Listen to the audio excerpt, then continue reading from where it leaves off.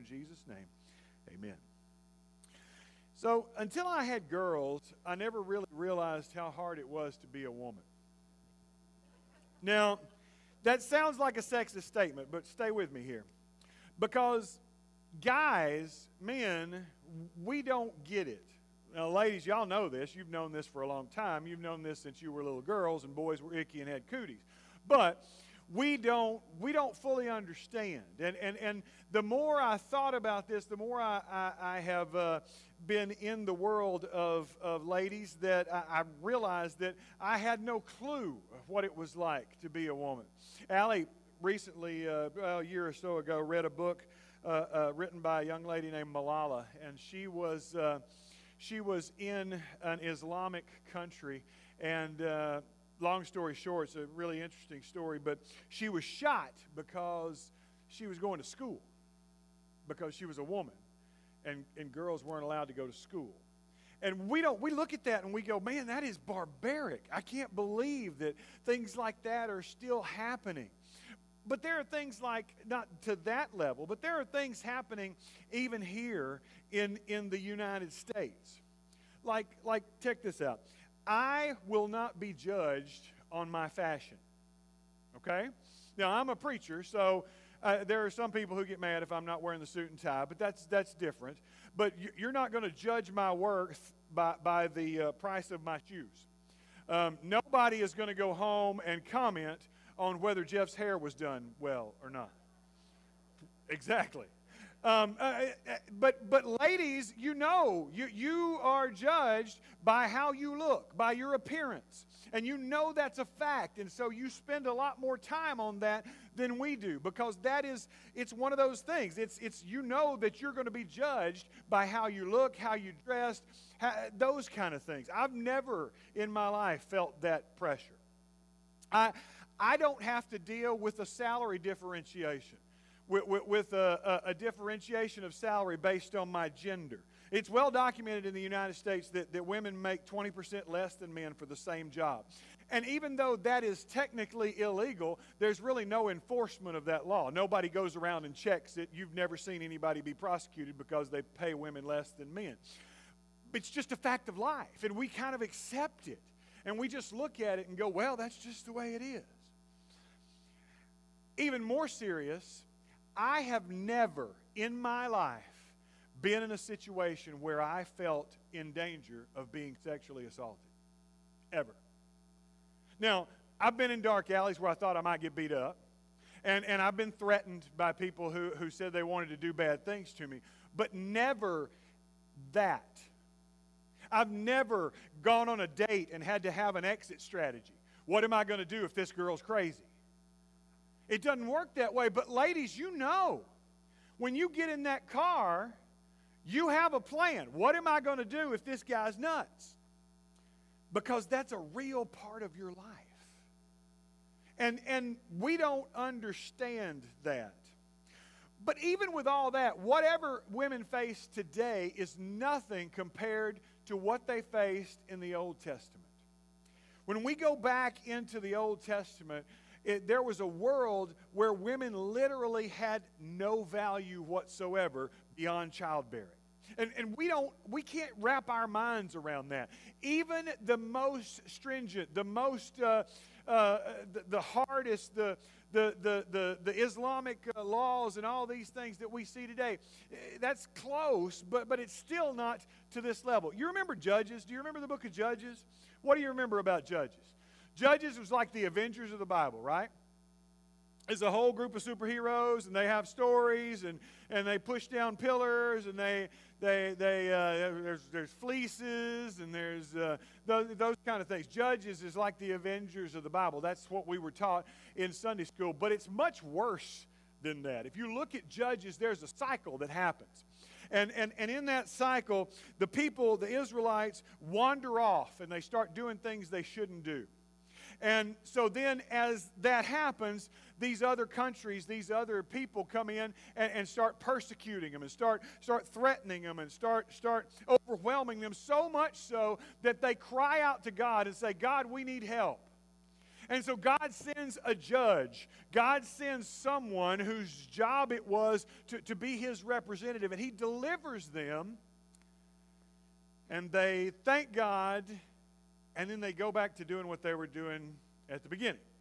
And if you read Judges, it's that cycle over and over and over. But it's even worse than that. Well, if you read this, let me read you a section that from Judges chapter 2, and this is kind of the cycle in a nutshell. The anger of the Lord burned against Israel, and he gave them into the hands of plunderers who plundered them. He sold them into the hands of their enemies around them so that they could no longer stand before their enemies. Wherever they went, the hand of the Lord was against them for evil, as the Lord had spoken and as the Lord had sworn to them, so that they were severely distressed.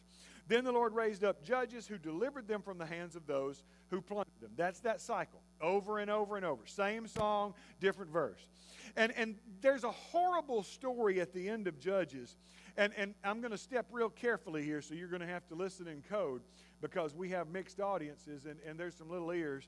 But if you want to read the real horrible version, go read Judges 19, and you will read this story. Judges 19, there's this story of a Levite, and he makes a journey to go and bring his concubine back. And concubine, we have a struggle with that, but she's like one of his wives, but not really a wife, so we're not going to go around that rabbit trail. But at any rate, he brings her back with him, and they're traveling back, and late at night, they push on till they can get to a city of the Israelites. And when they get there, they're sitting in the town square, and nobody takes them in, because that was a command. That was something that Israelites were expected to do, was offer hospitality to one another. And nobody takes him in. And so as it's getting dark, an old man comes by, and he says, "What are you doing here?" And he says, "Well, we were traveling through, and we've gotten here, and this is as far as we can go." And the man says, "No, you don't want to sleep out here. This is not a place for you. You come into my house." And so he takes him into his house, and as he takes him into his house, a group of evil men surround the house and start banging on the door, and they ask the man to push the traveler outside so that they can debase him. I picked that word carefully. So that there are things that they want to do to him. And the man, the host says, "No, don't do this horrible thing. Here, take my virgin daughter instead." And we read that and we go, "Wait, what?" Because women had absolutely no value beyond childbearing. And so what you were going to do to a man is horrible, but here, you can do it to my daughter. And our minds just can't get around that. That setting, that world, is the setting for the book of Ruth. That's the time that Ruth happens in. And so when we get that picture in our mind, when we start to see this story, we get a setting, and we start to see that this book is something different. I don't know about you, but when I grew up, I was always taught that Ruth was like the Julia Roberts romantic comedy of the Bible, right? It's the love story. It's the Hallmark movie. It's the movie about the love between Boaz and Ruth, and it is so much more than that. Now, I'm not saying anything bad about our Sunday school teachers. That's how I would teach it in Sunday school too, because some young minds aren't ready for everything that's in Ruth. But Ruth is a lot more than just a simple Hallmark movie. Ruth is a story that's full of some amazing messages. There are a few things that we're going to see as we walk through this book. First of all, we need to remember that this is not the story of Naomi. This is not the story of Ruth. This is not the story of Boaz. This is God's story. God is the hero of the book of Ruth, not any of the other people. This is all a story about God. When you read the Bible, it's not about Moses or David or Samson or even Ruth. It's the story of God, and it's God's relationship with his people. We got to keep that in mind as we walk through Ruth. We also have to remember that this is an ancient book. It is older than than a lot of people understand. But it was sometime after the time of David is when it was put out, and the narrator will even insert explanations in there because he's trying to explain things to people that happened in this story that they don't understand because too many years have gone by. We need to understand that because it's even further for us. We need to also understand the original story is not broken into chapters and verses. This is one narrative. It's one story. And so as we read it, it is one story, and it's gonna unfold that way. And finally, I want us, as we walk through Ruth, to not flash forward. What I mean by that is, don't jump to the end. You know what's going to happen. Most of you have read this book. You've been taught this book. You understand this story. You know the ending. But we miss the power of the story when we jump ahead to that part. Ruth and Naomi don't know what's going to happen. They don't know how the story's going to end. We don't, and because we know and we jump to that, we miss some of the potency, some of the power of the messages that are in this book. Because, see, Ruth is much more than a love story. Ruth is gospel. Ruth is good news. Now, what does gospel mean? It means good news, right? But if you're a foreigner, if you're a woman, if you're an exile, if you're a reject, what would be good news for you? See, in Jewish society, you could be a proselyte. You could become Jewish, and you could worship in a Jewish faith, and you could follow the Jewish laws, and you could go through all the Jewish rituals, but you would still never be a Jew because you couldn't do it. It's impossible. It's by birth. And so you could never get into the chosen people of God. You could be counted among them, and you could be a sojourner, an alien. You could be a proselyte, but you could never be a Jew. No matter how righteous you were, no matter how great you kept the law, you might be called a God-fearer, but you would never be a Jew. During Jesus' time, there was a famous prayer that was routinely prayed by rabbis and Pharisees. God, thank you for not making me a Gentile or a woman. Ruth in this story is both of those. She has no prayer. She has no hope in this story because she is a Moabite and she is a woman. The beginning of this story is so hopeless. It's so hopeless that most of us would stop watching this show if it happened. You remember the TV show Lost? The original premiere, the original pilot of that show was supposed to follow through the eyes of a certain character, the doctor, and I don't remember his name. Kara could tell you, but he goes through, and you're supposed to follow him through this whole pilot and through this whole story, and you become attached to that character, and then at the end of the first episode, they were going to kill him. He was going to die. And the network watched that episode and went, no, you can't do that. Nobody will watch another show. They'll never watch another episode if you kill the main character in the first pilot. And that's kind of like what happens in Ruth. Ruth, well, if you have your Bibles, Ruth chapter 1, verse 1 through 5. In those days, when the judges ruled, there was a famine in the land. So a man from Bethlehem in Judah, together with his wife and sons, went to live for a while in the country of Moab. The man's name was Elimelech. His wife's name was Naomi, and the names of his two sons were Mahlon and Chilion. They were Ephrathites from Bethlehem, Judah, and they went to Moab and lived there. Now, you're reading this for the first time, and you're setting yourself up. Okay, this is the story of Elimelech. This is about this guy and his family as they're going to live in this foreign land. I'm ready for this. Now, Elimelech, Naomi's husband, died, and she was left with her two sons. They married Moabite women, one named Orpah and the other Ruth, and after they had lived there about 10 years, both Mahlon and Chilion also died. And Naomi got her two sons and her husband. And you start off thinking, here's the story of Elimelech. And this is going to be a story about this man going to live in Moab. And then you read a little further and you go, okay, well, this is the story about his sons and how they're going to pick up and go forward with this. But in the space of 5 verses, all the men are wiped off the page, and all we have are 3 grieving widows left behind.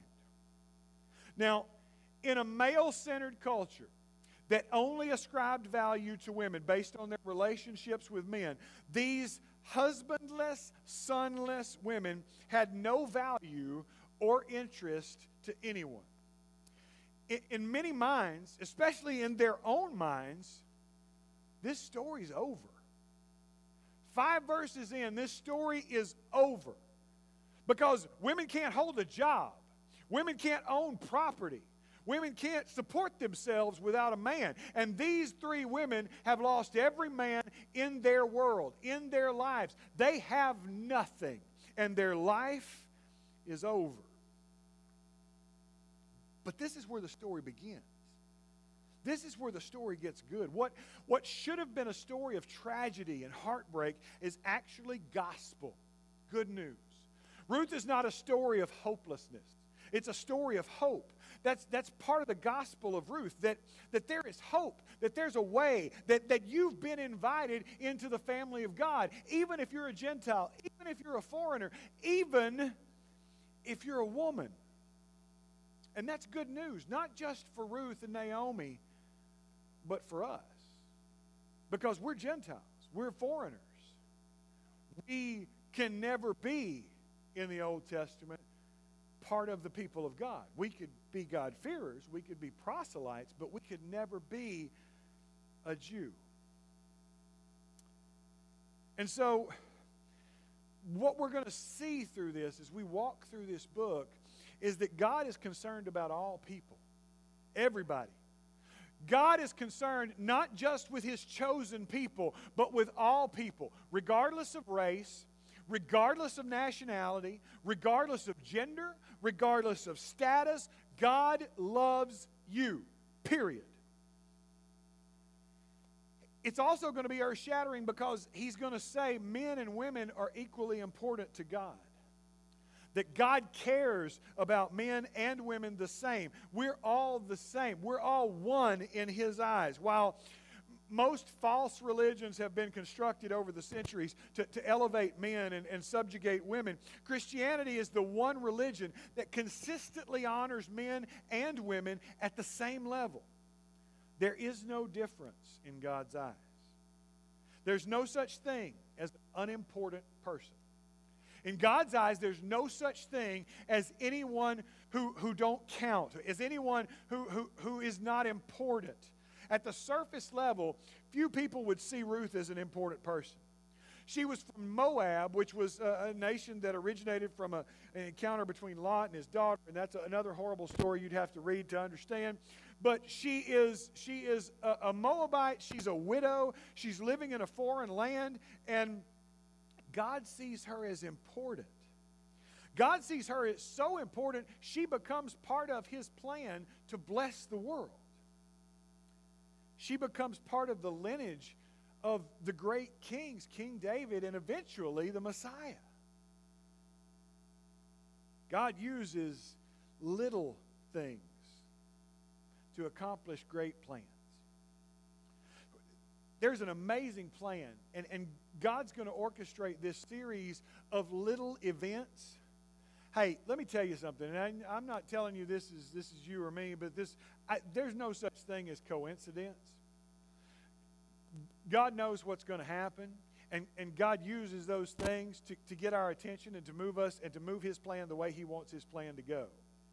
And so God uses little things. We're going to see a ton of little things that happen and all these coincidences that happen that put Ruth in the right place and help things to go just the right way. And all these little things are just going to line up so perfectly and accidentally.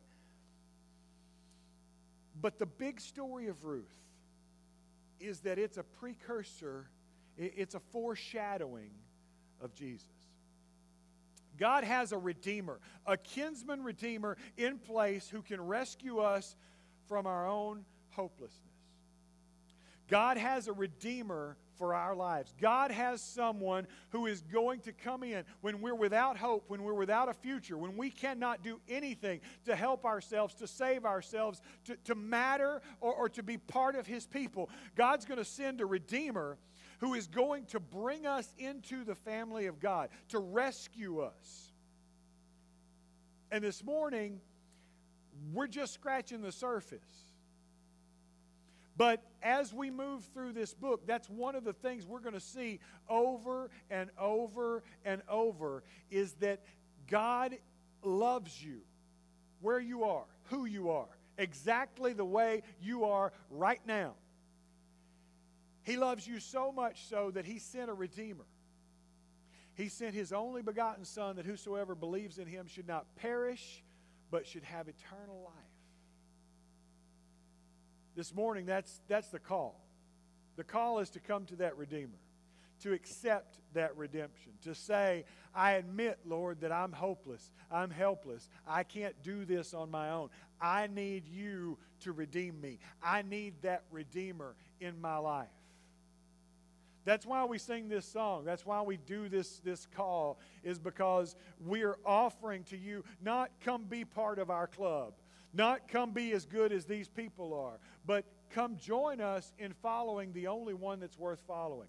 Come join us in being sinners who have been cleansed and forgiven and redeemed by Jesus Christ. That's the call. And if you're here this morning, we're going to sing this song. I want you to come down. We would love to help you to connect with that Redeemer, however that is. Maybe you've already met Him, and somehow you've lost your way, and you want to come back, and you want us to lift you up so that you can reconnect with that. We would love nothing more than to help you with that. Maybe you're at a place in your life where you say, you know, I've tried this enough, and I want Jesus to take the reins. I want Him to take control. I'm tired of trying to do this myself. I'm going to let Him do it because I'm not doing a very good job. That's called confession. And when you confess that, when you repent, that means turning away from the way you were going. When you turn towards Him and you accept Him, you surrender to Him, and you physically manifest that through being buried in water and raised to a new life. God says the same Spirit who raised Jesus from the dead is going to come to live in you and give life to your body. We would love to help you with that. If you're online, you can't come down, send us a message, add a comment to this video, whatever it is that you need to do. We would love to reach out to you as well. However we can help you, I want to encourage you to come right now while together we stand and sing.